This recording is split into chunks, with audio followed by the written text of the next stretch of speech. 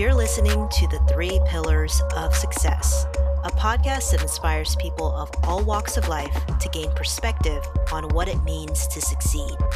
My name is Geraldine Convento, and I'm best known for entrepreneurship, my skills in web presence, and SEO. Thanks for listening. Enjoy the show.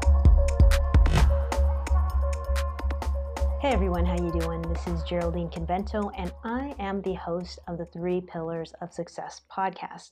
Today, I'm very excited to have Nicole Moreno-Deinzer on our show. Welcome. So I'm excited to be here. So thank you so much for having me, Geraldine. Tell the audience who you are, where you're from, and what you do.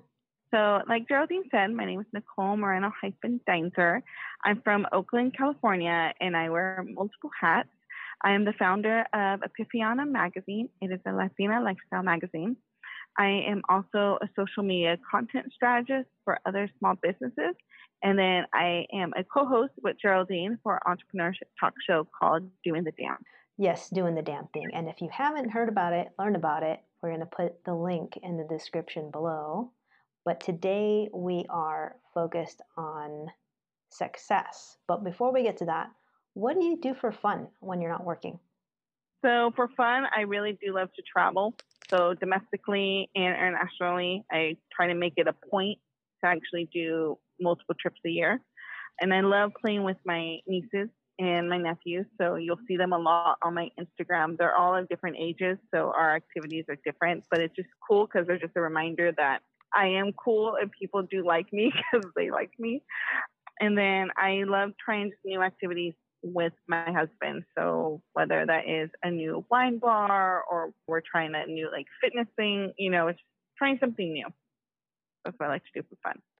Awesome. So as you know, the reason why we're here today is because we want to know what your definition of success is. So would you like to share that with the audience? Yes. So again, when I was looking at this question, I was a little like, oh yeah, what does success mean to me? And success means to me, when I really thought about it, is being able to live, like truly live your life, not paycheck to paycheck, being able to be financially stable enough where you could do everything that you would like to do, and it can lead to like happiness and well-being. I just think success is truly living your best life, whatever that means to you. My three pillars of success are compassion, grit, and delirium. Oh, sorry. It's just really funny to hear all of those three things together. Will you explain? I know you have a great reason, though. Yes. So compassion, because I feel a lot of times in the entrepreneurial world, we sometimes get caught up in the ego due to social media, due to just, you're really just trying to build something. So you need to have compassion for your community, for the people around you, and then also just compassion towards yourself. You have to be good to yourself so that way your business can grow. Grit, because there are going to be days where you are just mentally exhausted, physically exhausted. We all hear stories of people maybe losing all their money, like you're living out your car so you can get your business started. You really have to have that grit that every day you're going to wake up and you're just going to do the best you can do that day and just move forward. And delirium, because, when you're starting a business and you're telling people all the things you're doing, you can sound a little crazy, right? You can sound like, why are you doing this? You feel like maybe you're running around in circles in the first few years of your business. So it's a little like almost that feeling you get between like being asleep and being like almost like sleepwalking. You're just like sometimes living in this like delirium cloud, but you just have to own it and be excited to live in that area because you need that just to keep going. You sometimes have to be irrational so that way your life could make sense. If that makes sense to you, Geraldine, I hope it does. I love that. And the thing about delirium and why I really laughed is because there's so much truth to it on so many different levels. One, like you said, people think that you're crazy and tell you that you need to take a break or take it easy or don't worry or do this and do that later. So there's a lot of peer pressure in that sense or family pressures. And also, too, I feel like your best ideas sometimes come out of delirium. Do you agree with that? Oh, yes. I got this wonderful idea, actually. Do you mind if I give you an example? Of course. I mean, no, I don't mind. Yeah. So it's funny. Recently, there's some nights where I'm up till 2 a.m. getting like a project done. I just need to get it done. And I got this idea right in the middle of doing one project.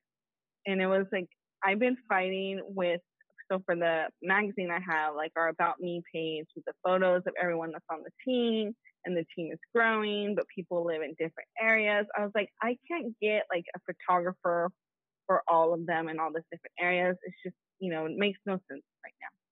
And then it dawned on me, I'm like, oh, but wait, I could do one of those like cartoon images that they do for other publications.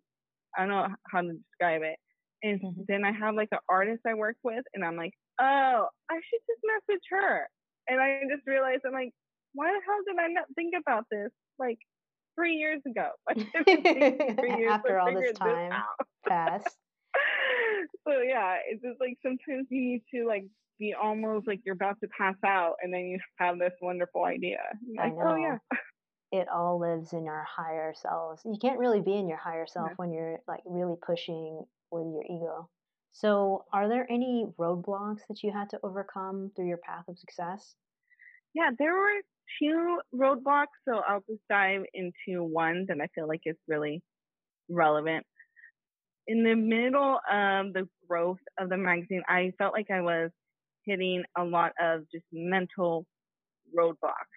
And I couldn't really figure out like what those mental roadblocks were, because I thought I was pretty happy. I was feeling pretty good about the magazine.